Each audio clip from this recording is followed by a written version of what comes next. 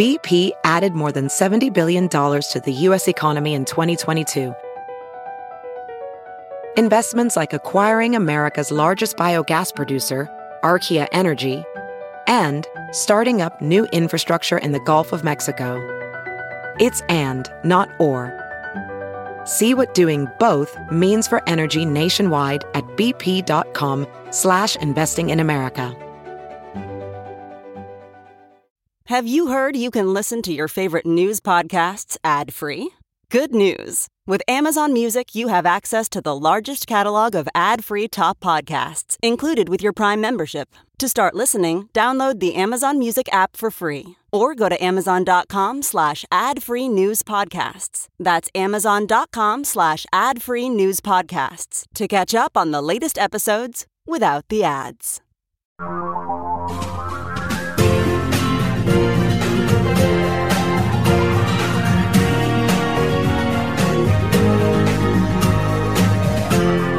This is the Thom Hartmann Program.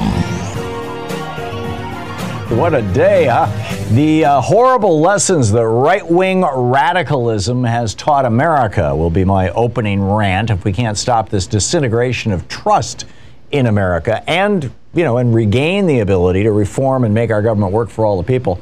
We could be looking at the end of the American experiment. I'll tell you about that in a minute. Also, we have a Conversations with Great Minds today. Jonathan M. Katz has a new book out called Gangsters of Capitalism, Smedley Butler, the Marines, and the Making and Breaking of America's Empire.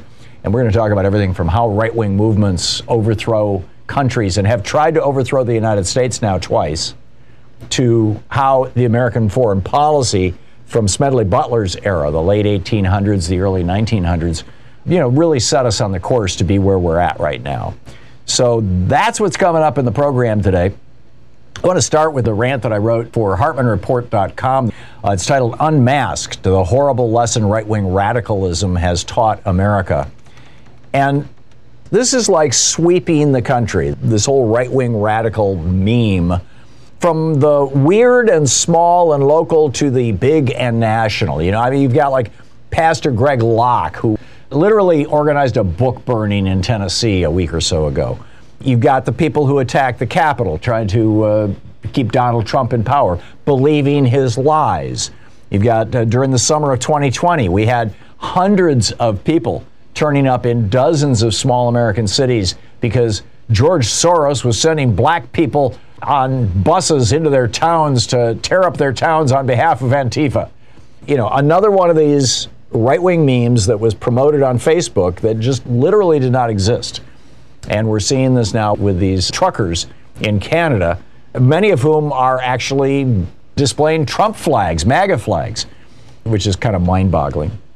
You've got the anti-vax and the anti-mask true believers, and they're still getting in fights on airplanes. This is not, by the way, brand new. A decade ago, we saw this when some right-wing billionaires organized a so-called Tea Party and paid for buses to bring these elderly dupes, these poor Americans who believed that Obamacare was going to take away their health care, put them in front of TV microphones and create this AstroTurf movement, in quotes, with signs like, "Get your government hands off my Medicare." That one still has me scratching my head. And like I said, now we've got this Canadian trucker movement. And the result of all of this is that during the Trump years, we actually saw America shift in the direction of being less democratic. Freedom House and other democracy monitoring organizations actually noted that by the end of the Trump administration, America was a less democratic nation than it had been, and it was a significant shift. And in many ways, we're still there. In fact, I'd say the Supreme Court shadow docket decision saying that it's fine for Alabama to gerrymander the state to reduce black power in that state, black voting power in that state, a state where you've got, almost a third of the voters in the state are black, and out of 7 congressional districts, I believe it is, they're going to have one. There's going to be one black district. This is the kind of stuff that comes out of this. There's a real agenda here. And as far as I can tell, there are basically 2 groups behind it. Number one, you've got foreign trolls and foreign actors. And we learned in the Mueller report about the participation of foreigners in the 2016 election. We're also seeing foreign trolls and foreign troll farms still operating with impunity on on social media. And then you've got the right-wing billionaires who, have been doing this for a long time. Back in 1934, they tried to kidnap and replace Franklin Delano Roosevelt. And as I said, we're going to be talking to Jonathan Katz about that exact thing. These rich people think that fascism won't be that bad. At home, I've got a copy of Fritz Tyson's book, I Paid Hitler, which is pretty amazing. I bought it years ago, and now the one copy on Amazon is like selling for over $1,000. But I've read it, right? I mean, it's his story of he owned the biggest, Tyson Steelworks. He owned Tyssen, I think it's spelled. He ran this huge.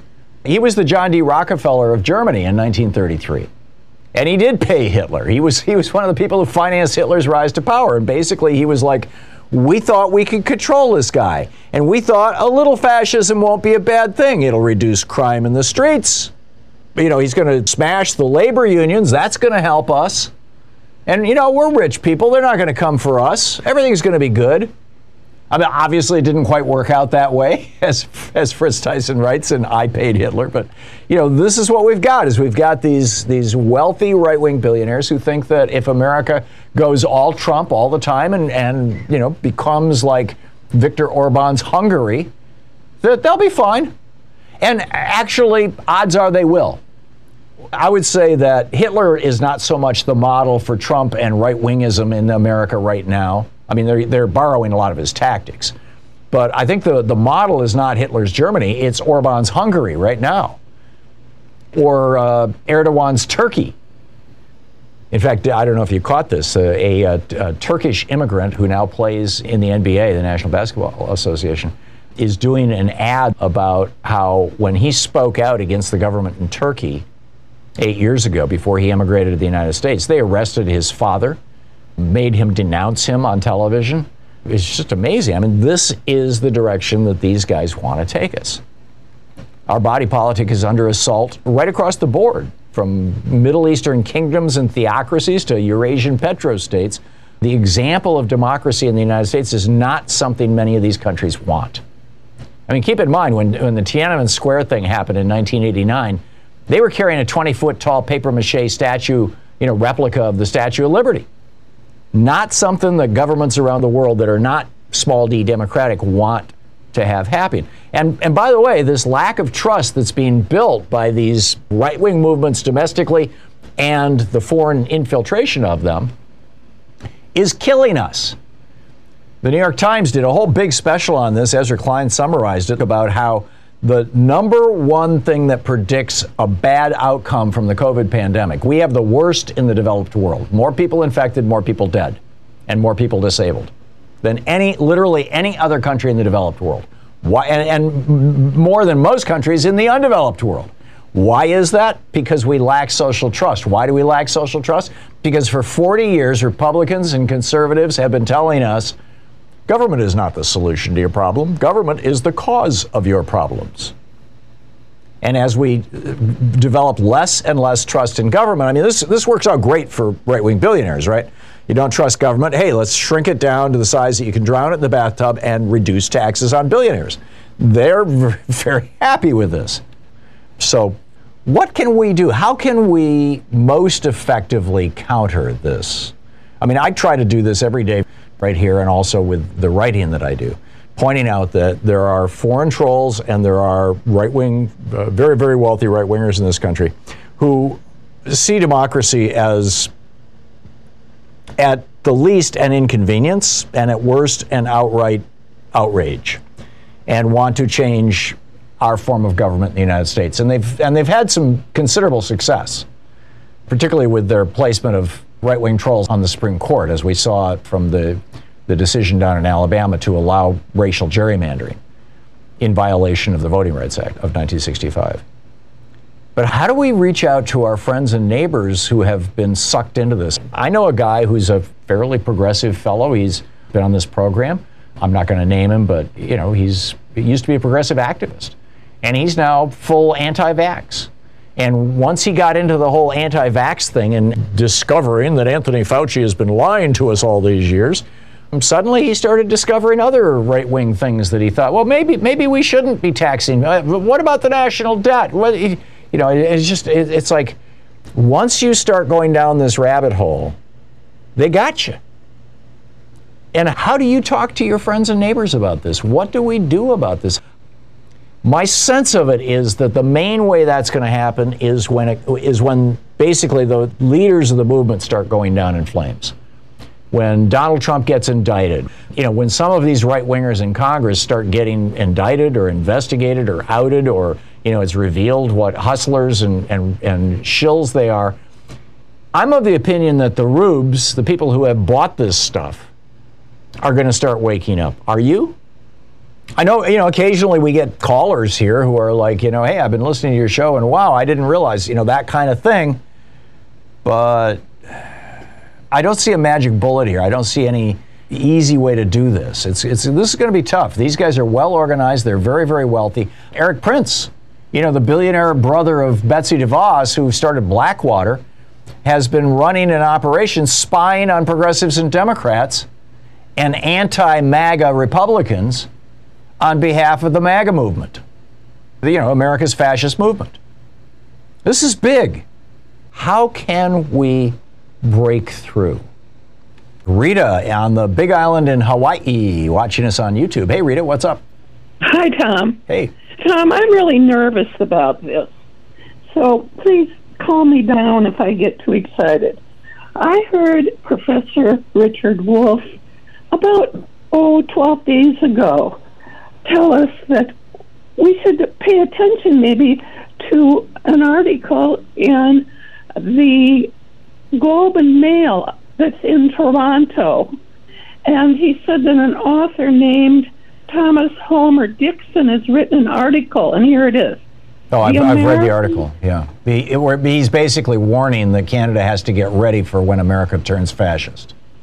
Okay, and then the next person who take over somebody that doesn't get the Globe and Mail is in The Guardian, and in The Guardian, this author breaks it down very nicely and concisely. Mm-hmm. And the name of that article is U.S.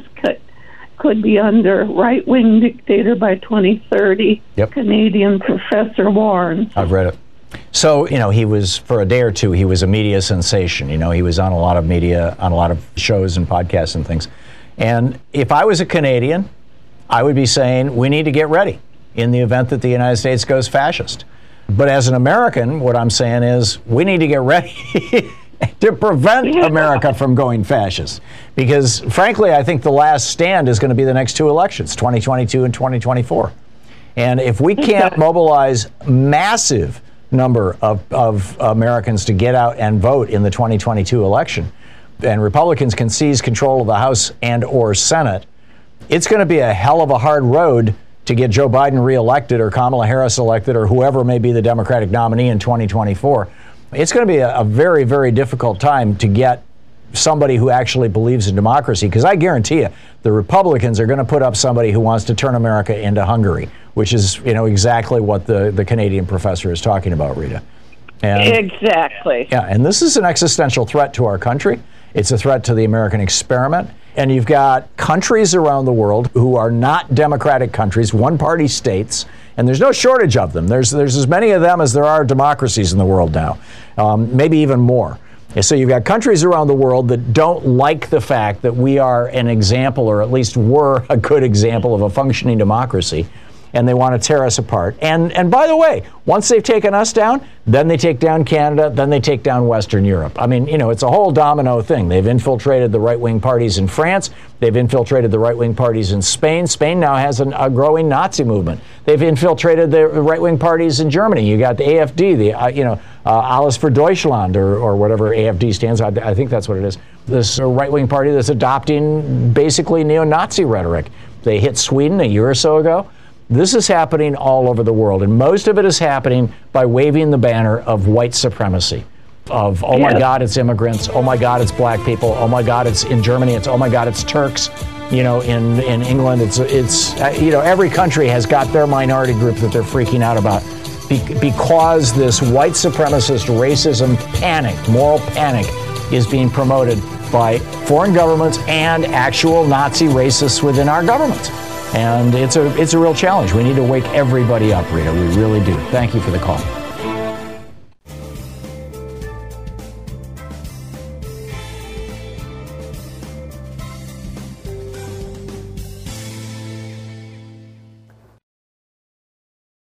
Quick math, the less your business spends on operations, on multiple systems, on delivering your product or service, the more margin you have and the more money you keep.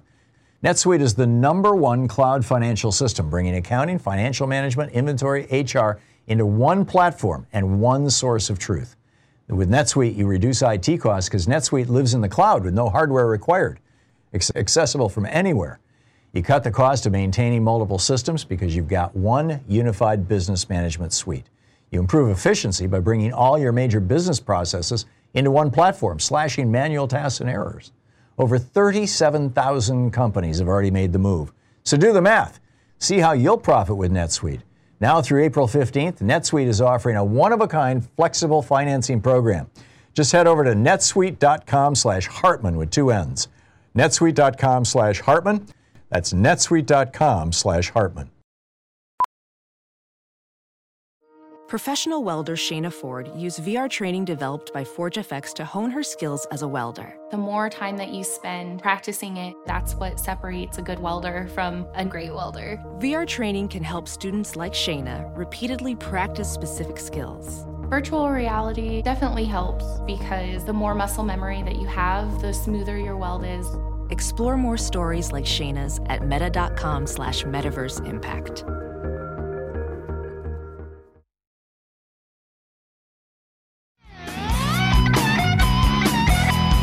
A Conversations with Great Minds. We're going to do a deep dive into a topic here. Jonathan M. Katz is on the line with us. He's a journalist. He's the author of 2 books. The latest, Gangsters of Capitalism, Smedley Butler, the Marines, and the Making and Breaking of American Empire, or America's Empire. He also has a newsletter called The Racket at theracket.news. And his website, JonathanMKatz, KATZ.com. And his Twitter handle is Katz on Earth, KATZ on Earth. Jonathan, welcome to the program. A remarkable book you've written. If we could start here, you talk about the movement that Trump built, this empire of greed, bigotry, and denialism. This is not something new. No, not at all. And thank you for the kind words about the book. Yeah, no, that's one of the things that I think is really important to understand about Trump and the Trump movement, is that he's accessing ideas that have been really in America in a lot of ways since the founding, but were very, very present in this big wave of expansion and empire creating that is really the heart of my book and the research that I've been doing for the last 7 years. Yeah, so for example, how did this play out? How did the same kind of political dynamic and racial and economic dynamic, how did this play out back in the years of Franklin Roosevelt? We've got a Democratic president now. We had a Democratic president then. I would argue that short of LBJ, Biden is trying to govern as one of the more progressive presidents in our history, more in line with Franklin Roosevelt. Tell us about that story. Well, so what you're seeing, what you saw in the 1930s was a lot of what you're seeing right now in the 2020s and in the late 2010s, which is sort of an era of big imperialist war and expansionism. In the era that I'm writing about, the Smedley Butler's era, it is the U.S. occupation and invasion of Haiti and Nicaragua, Cuba, the colonization of the Philippines, and all of that is kind of has reached its largest extent possible for that moment. There's been a big backlash at home, and the same forces of greed and racism that predicated what they were doing on sort of this cult of masculinity and this cult of whiteness that that it was the inheritance of, as Franklin Delano Roosevelt, fifth cousin, said, Teddy Roosevelt said, that it was the best thing that could happen to the world essentially was the inheritance of what he called the waste spaces of the world from non-whites to white people, especially Americans. And there had been a big backlash to that, and so just as then as now, there was sort of an isolation movement that kind of came as a result of that. And the same phrase was used, America first. And in Franklin Roosevelt's day, and this is the opening of Gangsters, of my book, there is a group of powerful businessmen who see the way that Franklin Roosevelt, who himself had been an imperialist, was trying to change things in the United States and address a major crisis, namely the Great Depression, through government spending, through the power of Washington. And they saw it as a creeping socialism, if not sort of the opening bell of a whole age of American communism. And so they actually approached Medley Butler, who is the main character of my book, who played a starring role in these wars of expansion in the decades before this, to try to lead a coup to overthrow FDR, which is a moment in American history that most Americans don't remember or know anything about, but in many ways presaged the things that we saw specifically on January 6, 2021, but in the entire sort of larger Trump coup, which is, in many ways still happening. We're talking with Jonathan Katz, the author of this brilliant new book, Gangsters of Capitalism. I probably should have started by asking you to explain to people, I've been ranting about Smedley Butler for 19 years on this program. So, who is this guy? I mean, I have a copy of War is a Racket. Who is this guy and where did he come from? I mean, you open the book with the story of this bond dealer who's building a relationship with Butler, and over time, talking to him from fascist Italy and then fascist Germany, and hey, this is really kind of cool. We should tell us the story about who was Butler to begin with. Why was he so well known in the United States? Why was he the guy that the fascists picked to try to violently overthrow, if necessary, the Franklin Roosevelt administration in '34? Yeah. So in short, Butler was a Marine. He joined the Marine Corps in 1898. He was 16 years old, a rich kid from the Philadelphia Main Line. His father was a congressman, and he lied about his age to get into the Marine Corps, who were very happy to have him because they were looking for all the bodies that they could get, to fight Spain in Cuba, in what's broadly known as the Spanish-American or the Spanish-Cuban-American or the Spanish-Cuban-Filipino-American War. And from there, he rode a wave of American empire. I mean, this was America's first overseas war, and the Marines were the first force in that war that were deployed, and the Marines continued to sort of be the tip of the spear. And he fought in a litany of American invasions and occupations, basically every overseas war from 1898 until the eve of World War II, wars that Americans today know nothing about, but the people who live in those countries obviously still remember, and in some cases there are people who are alive today who have firsthand memory of those things. And he rose through the ranks. He became a major general. He was twice the recipient of the Medal of Honor. One is a big deal, two is generally unheard of, especially these days. And he became a celebrity on the basis of his war record. And he starts going on the speaking circuit in 1929 and the early 30s. He leaves the Marine Corps in 1931. And he starts to get a reputation as sort of the truth speaker, somebody who tells stories that other people aren't telling about what America was really doing in Haiti, what America was really doing in Nicaragua, et cetera. And so he's a big deal, and he's somebody who has a lot of experience overthrowing governments and overthrowing democratic governments. And so it kind of makes sense from that perspective. Obviously, they made a very bad mistake in going to him, because he ends up blowing the whistle on them and testifying in front of Congress and telling him everything that he knows. But it sort of makes sense from that standpoint why this Wall Street financial institution and Gerald C. McGuire, who was the representative of this group, identified Butler as the person that they thought had a shot at leading their coup to overthrow Franklin Delano Roosevelt and stop the New Deal. Yeah, and who was McGuire representing? McGuire was the bond dealer who approached Butler and tried to bring him into this little conspiracy. Who were the leaders of the conspiracy, and who were the shock troops, the ground troops that they were expecting to show up with Butler at the White House? Yeah, so we know through Butler and through McGuire's own sort of perjury-filled and somewhat contradictory testimony, but you can sort of suss out the parts that make sense in the context of everything else. We know who McGuire said he was working for. So most directly, he was working for his boss, a guy named Grayson N.P. Murphy, who in many ways, Butler was sort of the Forrest Gump or the Zelig of this first wave of America's overseas empire. And Murphy was another Zelig-like figure. He was involved in lots of these campaigns and also had a deep background in military intelligence as well as financial imperialism. He was connected to J.P. Morgan and Company. It seems very likely that McGuire was telling the truth. Almost hard to believe anything else, that Murphy, that his boss, was trying to carry out this coup and to get Butler to lead it. McGuire also claims that, in addition to Murphy, are some of the biggest names in American capitalism of 1934. So the big ones are the DuPonts of DuPont Corporation, Alfred P. Sloan of General Motors, the heads of the McCann Erickson ad agency, of Phillips Oil, Sun Oil, a number of General Foods, a bunch of big names. And the way that they come into this story is because Murphy tells Butler that there's going to be a group of essentially financial backers who are going to emerge behind the scenes to arm, and you were asking who the shock troops were, they were World War I veterans.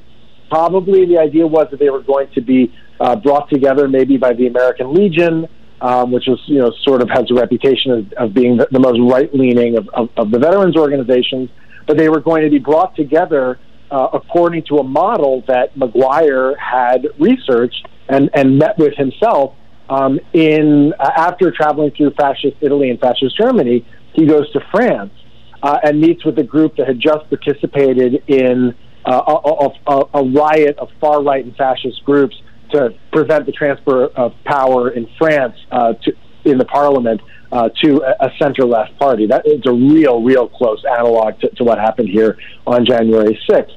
And the reason why I'm putting all this on McGuire, I'm a journalist, I'm being careful with my sources here, is because I can't prove beyond a shadow of a doubt that the DuPonts or these other big names knew what McGuire was doing, and they knew the end result of this plan. We do know that they had a very direct connection to him, because Grayson Murphy, this Zelig-like military intelligence figure, financier, who's McGuire's boss, was the treasurer of their group, the Liberty League, which was this anti-New Deal organization that they were part of. But so far, there's no paper trail that's been found to say that, McGuire or Murphy went to the DuPonts and said, we're going to do this coup, we're going to overthrow Roosevelt, we're going to have Butler. That's still a question mark that needs to be filled in. Stay with us. Jonathan Katz is with us. He's the author of Gangsters of Capitalism, Smedley Butler, the Marines, and the Making and Breaking of America's Empire. We will continue with our conversations with great minds.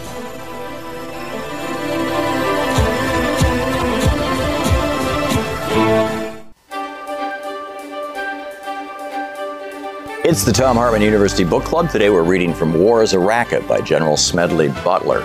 General Butler, in 1935, when he wrote this book, had just retired from the U.S. Marine Corps as the most decorated, or one of the most decorated soldiers in American history. He was that generation's Dwight Eisenhower.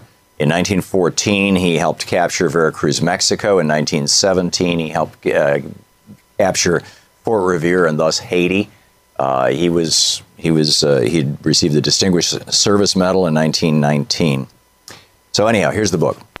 War is a racket. It always has been. It is possibly the oldest, easily the most profitable, surely the most vicious. It is the only one international in scope.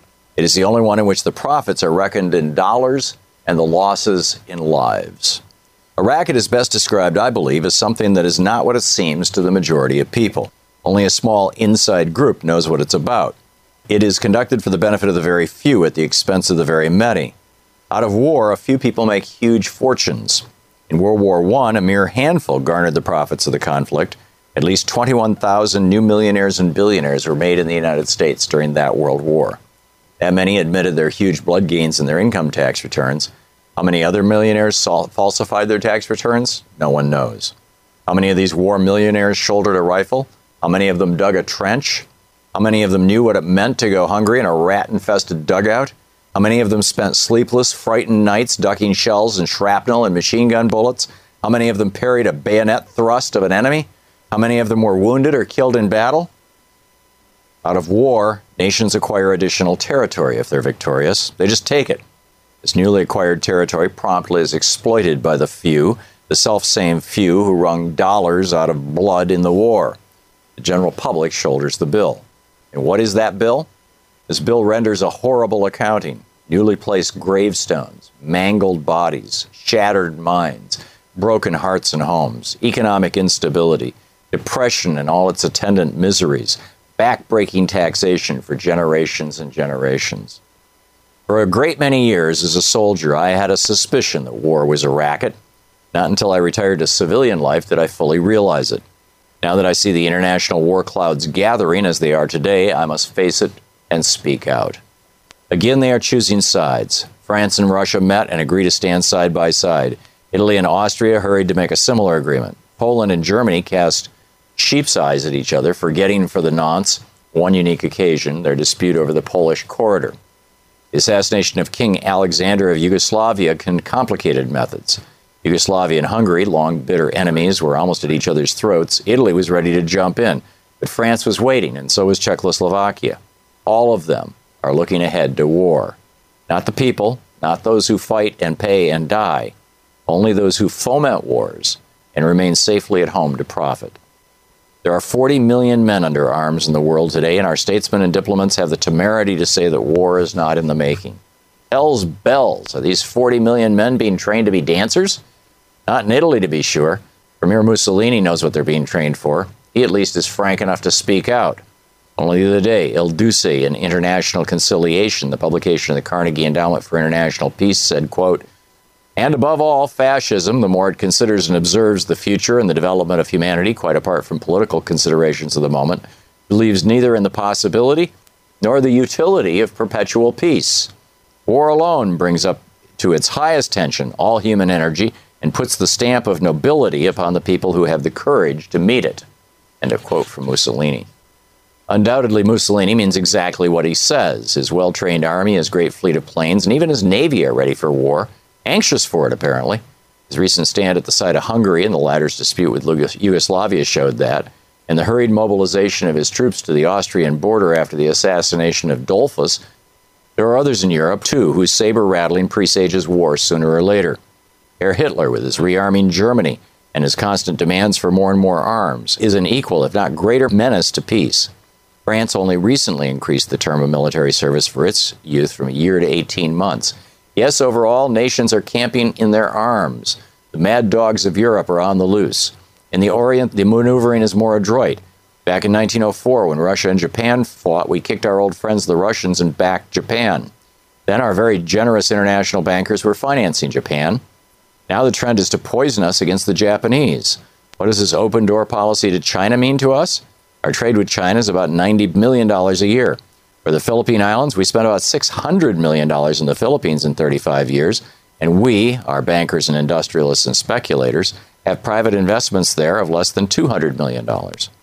Then to save that China trade of about $90 million, or to protect those private investments of less than $200 million in the Philippines, we would be all stirred up to hate Japan and go to war, a war that might well cost us tens of billions of dollars, hundreds of thousands of lives of Americans, and many more hundreds of thousands of physically maimed and mentally unbalanced men. Of course, for this loss, there would be a compensating profit. Fortunes will be made. Millions and billions of dollars will be piled up by a few. War is a Racket by General Smedley Butler.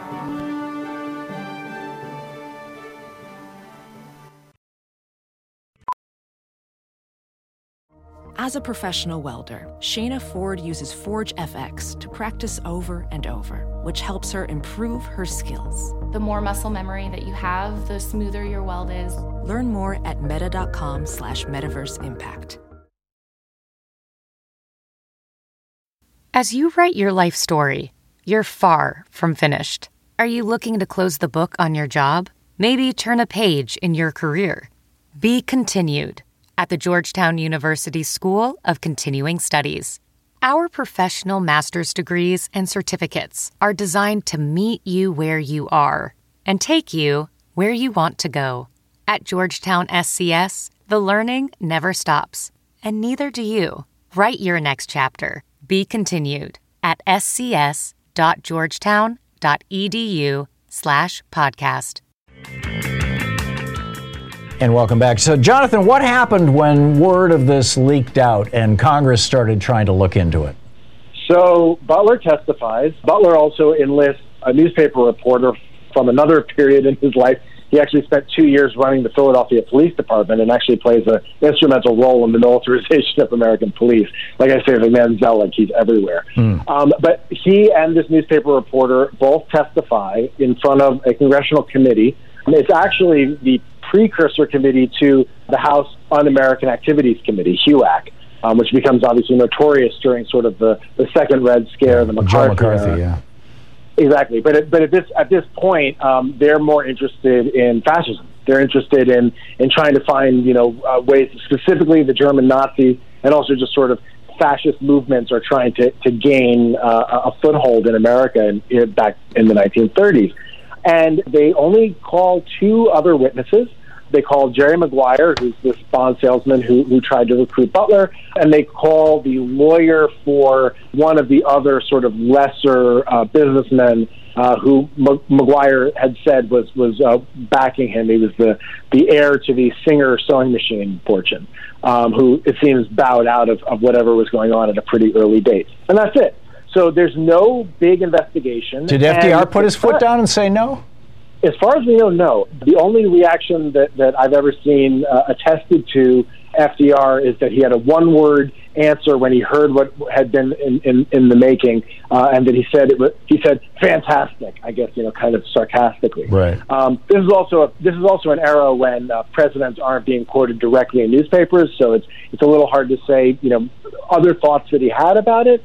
FDR knew that fascism was a growing trend in America. Oh, Henry Wallace was ranting about it a little later on, but he wasn't the vice president at that time. But in the early 40s or late 30s. Yeah, well, this I think this wasn't news to anybody who was paying attention. And Franklin Roosevelt knew, he was a very, very wealthy guy from a very wealthy, very old family. Who had come up through the military bureaucracy. He, like Teddy, had been Assistant Secretary of the Navy and knew Butler personally because they had been friends during the U.S. occupation of Haiti. They barnstormed around Haiti together. And so he knew people who loathed democracy and democratic institutions abroad, and he saw the ways in which they were, he says, that they felt that the totalitarians had grasped the necessities of their time is sort of the words that he's putting in his peers' mouths. But FDR makes a different decision, right? He decides that he's going to show people how liberal democracy can still work for them. That the government, the power of the American constitutional system as it existed, would meet their needs and respond to what they asked for in the 1932 election, which was a New Deal, which was the power of the government to help them survive the Depression. So that's what we know. Yeah, amazing stuff. We'll be right back with Jonathan Katz. His new book is Gangsters of Capitalism, Smedley Butler, the Marines, and the Making and Breaking of America's Empire.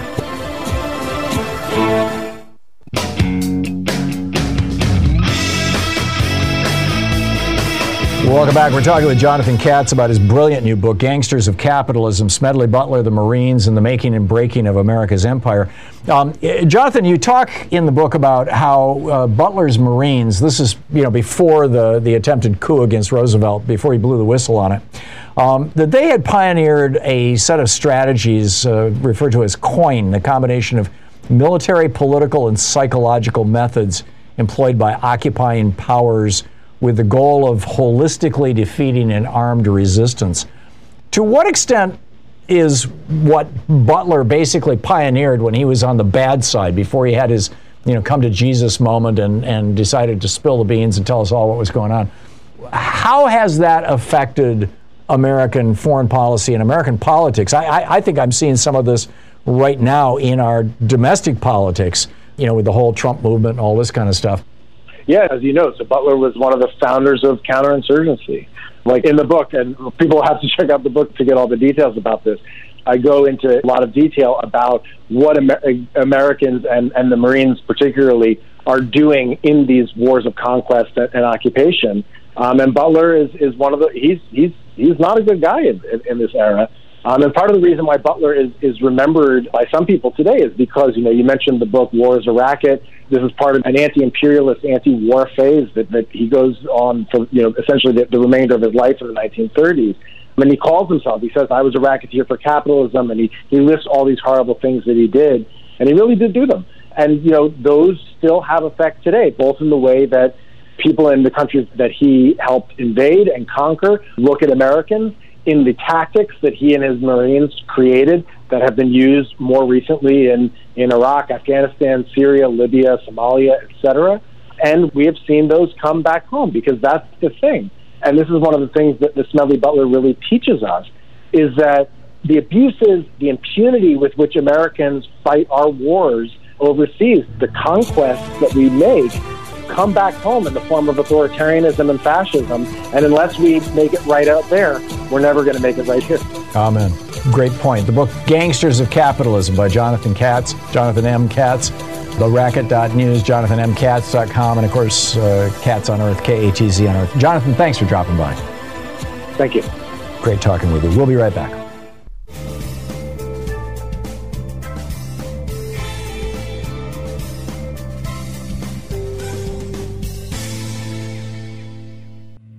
This is the Thom Hartmann Program. Our book today is Gangsters of Capitalism by Jonathan Katz. The subtitle, Smedley Butler, the Marines and the Making and Breaking of America's Empire. This is from the prologue, Newtown Square, Pennsylvania, USA, 1933. The banker's men were back. Smedley Butler sized up the one doing all the talking, the bond salesman in the tailored suit. The visitor was sitting in the vaulted main hallway the Butlers used as a living room, his cannonball-shaped head framed by the retired general's old command flags, medals, swords, and assorted tropical bric-a-brac. 2 mammoth red satin umbrellas given to Butler by villagers on his last overseas mission to China swayed gently overhead atop their 15-foot poles. The bond salesman, one Gerald C. McGuire, represented himself as a member of the American Legion, a veterans organization founded at the end of the Great War. He was trying to persuade Butler to come to the next Lexington Convention in Chicago to give a speech denouncing President Franklin Delano Roosevelt, specifically his recent decision to take the dollar off the gold standard. Butler, the salesman said, would travel in secret with a few hundred Legionnaire friends. Once they were at the convention, they would spread out around the assembly and start a chant to demand that Butler be given the floor. What rank-and-file veteran could afford a 5-day trip to Chicago in the middle of the Great Depression, Butler wondered. McGuire replied it would all be taken care of. Train tickets, hotels, everything. How'd you get the money to do that? The general asked. Oh, we have friends, McGuire responded. Then he opened a bank book showing $42,000 in deposits, worth over $850,000 nearly a century later. Butler was accustomed to people asking him for favors. It was the price of fame. For 33 years and 4 months, he'd been in active service as a United States Marine, a veteran of nearly every overseas conflict dating back to the war against Spain in 1898. Respected by his peers, beloved by his men, he was known throughout the country as the Fighting Hell Devil Marine, Old Gimlet Eye, the Leatherback's Friend, and the famous Fighting Quaker of the Devil Dogs. Best-selling books have been written about him. Hollywood adored him. President Roosevelt's cousin, the late Theodore himself, was said to have called Butler the ideal American soldier. Over the course of his career, he had received the Army and Navy Distinguished Service Medals, the French Order de l'Étoile Noire, and in the distinction that would ensure his place in the Marine Corps Pantheon, the Medal of Honor twice. But most who asked for an audience at the General's converted farmhouse in Newtown Square, a suburb on Philadelphia's main line, did not carry thick bank books as the bond salesman did. Nor did they pull up in his dirt driveway in a chauffeured Packard limousine. Butler wanted to know more. Asking around in the days that followed, he learned that McGuire had been a Navy man in the World War and had suffered a skull fracture at sea in 1918, off the exact spot on the coast of France where Butler had been stationed. All that explained the ties to the American Legion, if little else. Over the following weeks, McGuire continued the courtship. In Newark, where Butler was attending the reunion of a National Guard division, McGuire showed up at his hotel room and tossed a wad of cash on the bed.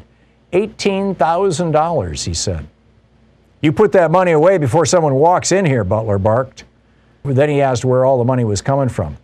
McGuire told the general he was working for several wealthy backers. One of them was Robert Sterling Clark, an heir to the Singer sewing machine fortune, whom Butler had known as a lieutenant in China during the Boxer Rebellion decades earlier. Another was McGuire's boss, the well-connected financier Grayson M.P. Murphy, who had close ties with the nation's most powerful bank, J.P. Morgan and Company, and Wall Street's most influential law firm, Sullivan and Cromwell. Clark himself paid a visit to the Newtown Square House soon after, hinting broadly that he would convey the Butler's mortgage if the Marine played ball. The dates of the American Legion convention came and went. Butler did not go. But then, a few months later, in early 1934, Butler received a postcard from McGuire. It was sent from the French Riviera, where the Bond salesman had just arrived after visiting fascist Italy. About 2 months later, Butler received another postcard, this time from Germany. The Reichstag fire had happened a year earlier. Hitler was now chancellor, on his way to becoming Führer.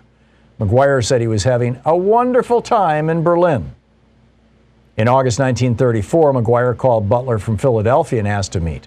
Butler suggested an abandoned cafe in the back of the lobby of the Bellevue Stratford Hotel. "The time has come to get the soldiers together," McGuire said. "Yes," Butler replied, "I think so too." He had no idea what they were talking about. He just wanted the salesman to keep talking about the outlines of what he was really after, as it became clear. First, McGuire excitedly recounted all that he had seen in Europe. In fascist Italy and Nazi Germany, he'd learned that Mussolini and Hitler were able to stay in power because they kept soldiers on their payrolls in various positions. But that setup wouldn't suit us. The soldiers of America wouldn't like that, the businessman opined. But in France, McGuire had found just exactly the organization you're going to have. The book, Gangsters of Capitalism, by Jonathan M. Katz. You're listening to Thom Hartmann.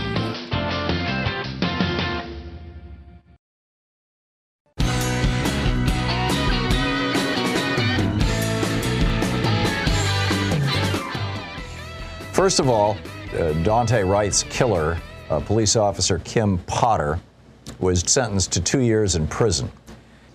And the judge seemed to nearly break down on the stand, saying this is the toughest case ever.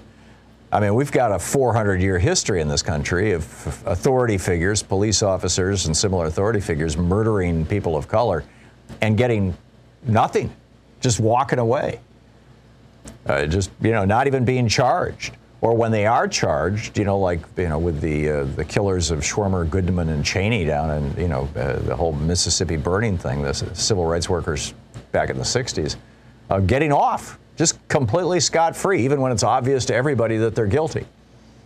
So the starting point, I think, in terms of my commentary on this, and I'll keep it short, is that the message is being sent, and this is what I think is really important. The message is being sent to police officers all around the country. You have the ability to use lethal force. Kim Potter, of course, was claiming that she thought she had grabbed her taser and was yelling, "Taser, taser, taser," when she shot Daunte Wright. And in fact, she had a gun in her hand. And now, tasers and guns feel very differently. They're stored on different sides of your body if you're a police officer. I mean, there's a whole bunch of reasons to think that maybe she's BSing us. On the other hand, she seems genuinely freaked out by the whole thing, and so maybe it was a screw up. And that's basically what the judge said. This was a horrible accident, was, as I recall, the phrase that the judge used. But the message that is going out to cops all across the country is, because we have given you the power of life or death over every citizen in the United States, we're watching. We're going to hold you to account. And that's a message that up until the last decade, frankly, was not sent to police officers in this country. Instead, the message that cops got in this country was, don't worry, the police union will protect you. Nothing's going to happen to you. You're going to get away with it. that sort of thing. So, those are my thoughts on that. I mean, if you disagree or want to agree or whatever, feel free to call in. The other at the top of the news, in this eastern part of Ukraine, I've been saying for 2 weeks now on this program that my guess, and I'm not an expert on this region or on, Russian-Ukrainian relations at all, but I do read the news probably a whole lot more heavily than most people. My sense of it, number one, a lot of this is being motivated by Putin's problems inside Russia. Ever since the Navalny, his trying to poison Navalny and then imprisoning him, and then he went after one of the Pussy Riot people and whatnot. I think frankly he's got some serious political problems at home. And what did Maggie Thatcher do when her approval ratings were in the toilet? She attacked the Falklands. What did George W. Bush do when his approval ratings were in the tank? He attacked Afghanistan and Iraq. What did Ronald Reagan do after we had a really severe recession and his approval ratings were in the toilet?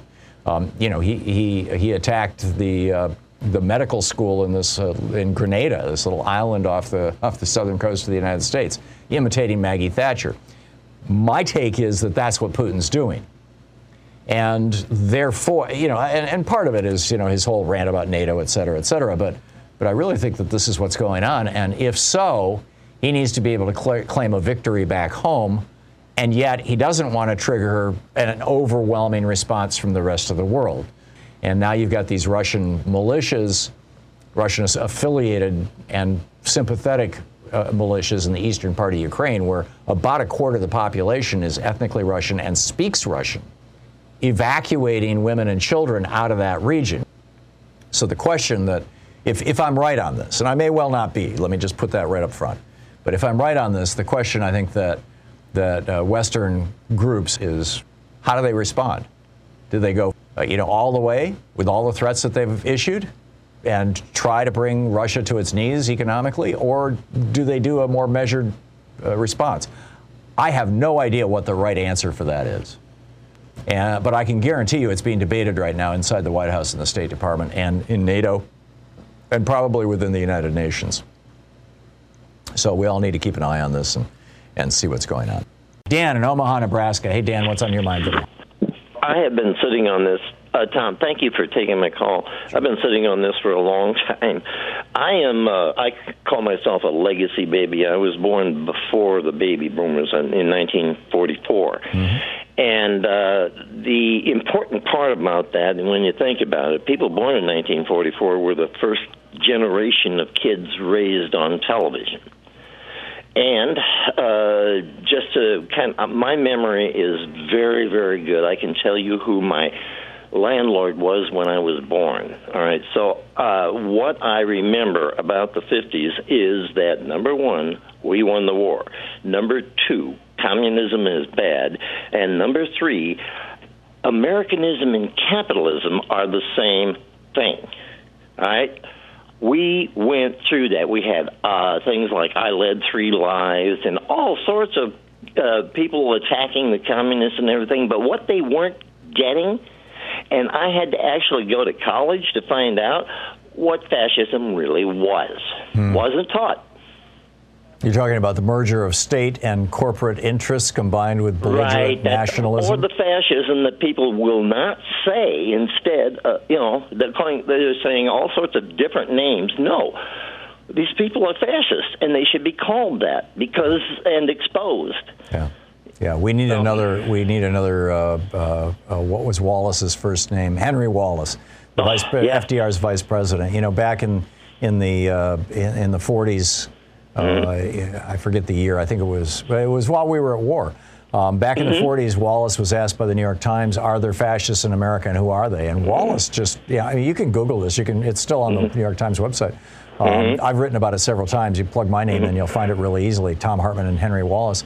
Henry Wallace came right out and said, America is filled with fascists, and they're basically the business elite in this country, or at least many of them are in the business elite in this country, because they want to do in an American way what the fascists in Europe did in a German or Italian or Spanish way. Yeah, I'm with you, Dan. I'm with you. Thank you for sharing that. It is distressing how malinformed, not just misinformed or uninformed, but malinformed, disinformed Americans are about what fascism really is and what the consequences of fascism taking over a country are. It's not all cartoony goose-stepping stuff. Carrie in Arlington Heights, Illinois. Hey, Carrie, what's on your mind today? Hi, Tim. Hey. Okay, so I called you 2 years ago or so in response to you asking a question as to what's wrong with, I don't remember if it's conservatives or Republicans. And this is a topic that really interests me. And I've been thinking about it ever since. And I answered, I think all roads lead to racism, to which you kind of bristled, which I can understand. We don't want to think, we're a country of racists. I was wondering if your thoughts on that had evolved at all. They have. Yeah, I think the two major animating factors in the Republican Party. There's not a single black woman elected as a Republican at the federal level. Not one. I mean, I think the two animating and the very few black people, period, in the GOP. I think the two major animating forces for the Republican Party are racial grievance or racism and fear. Just plain old, just a generalized anxiety that translates into paranoia and makes people very, very vulnerable to the politics, these hysterical grievance politics that Fox News likes to promote.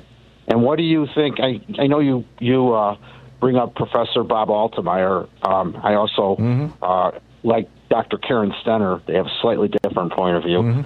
And I was wondering, what do you think the authoritarian, in the scientific term?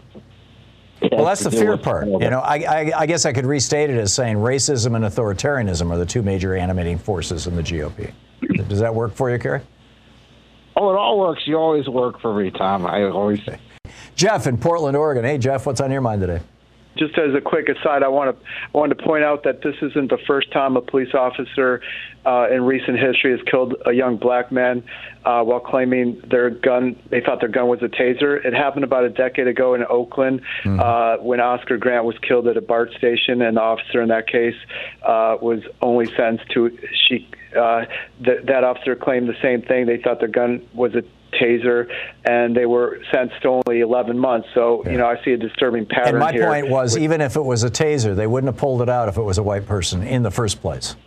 Yeah, and the 2013 film Fruitvale Station does an excellent job dramatizing that tragedy that happened in Oakland. But Tom, I want to weigh in on the Ukraine situation. Yesterday, Amy Goodman interviewed Jack Matlock. He's a former U.S. ambassador. He's 92 years old. He was a former U.S. ambassador to the Soviet Union, and before he was an ambassador, he was working in the American embassy in Moscow during the Cuban Missile Crisis.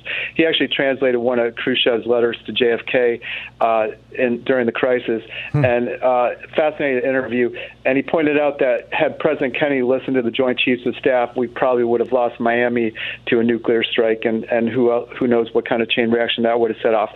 But my point, the same point I made 2 weeks ago, if JFK could figure out a way to de-escalate that crisis, that monumental crisis, let's hope Biden can do the same now. But finally, Tom, your old buddy Greg Palast, he's got a unique take on all this, and he believes one of Putin's motivations is to drive up the price of oil, and that's already happened.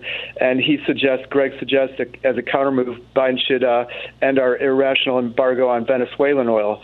And Tom, in my opinion, even as a standalone action, with oil pricing contributing so much to this current inflation, why shouldn't Biden do this anyway? What do you think? Yeah, it makes a lot of sense to me. I think that we should end the Venezuelan embargo. I think we should end the Cuban embargo. I just don't think generally embargoes work. And the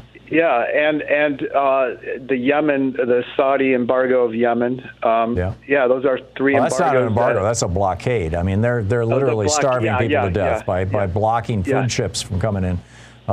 Which is just beyond reprehensible. So. Yes. So. Yeah, no, I'm with you, Jeff. I'm with you, and hopefully we can do something about it. Thanks a lot for the call, Tim in Matawan, Michigan. Hey, Tim, you got the last minute. What's up? I think that right now would be a really good time for Finland to join NATO. Why? Because the Russians got 300 miles of their property in World War II, and I think it would be very strategic now for them to do that, and it would take.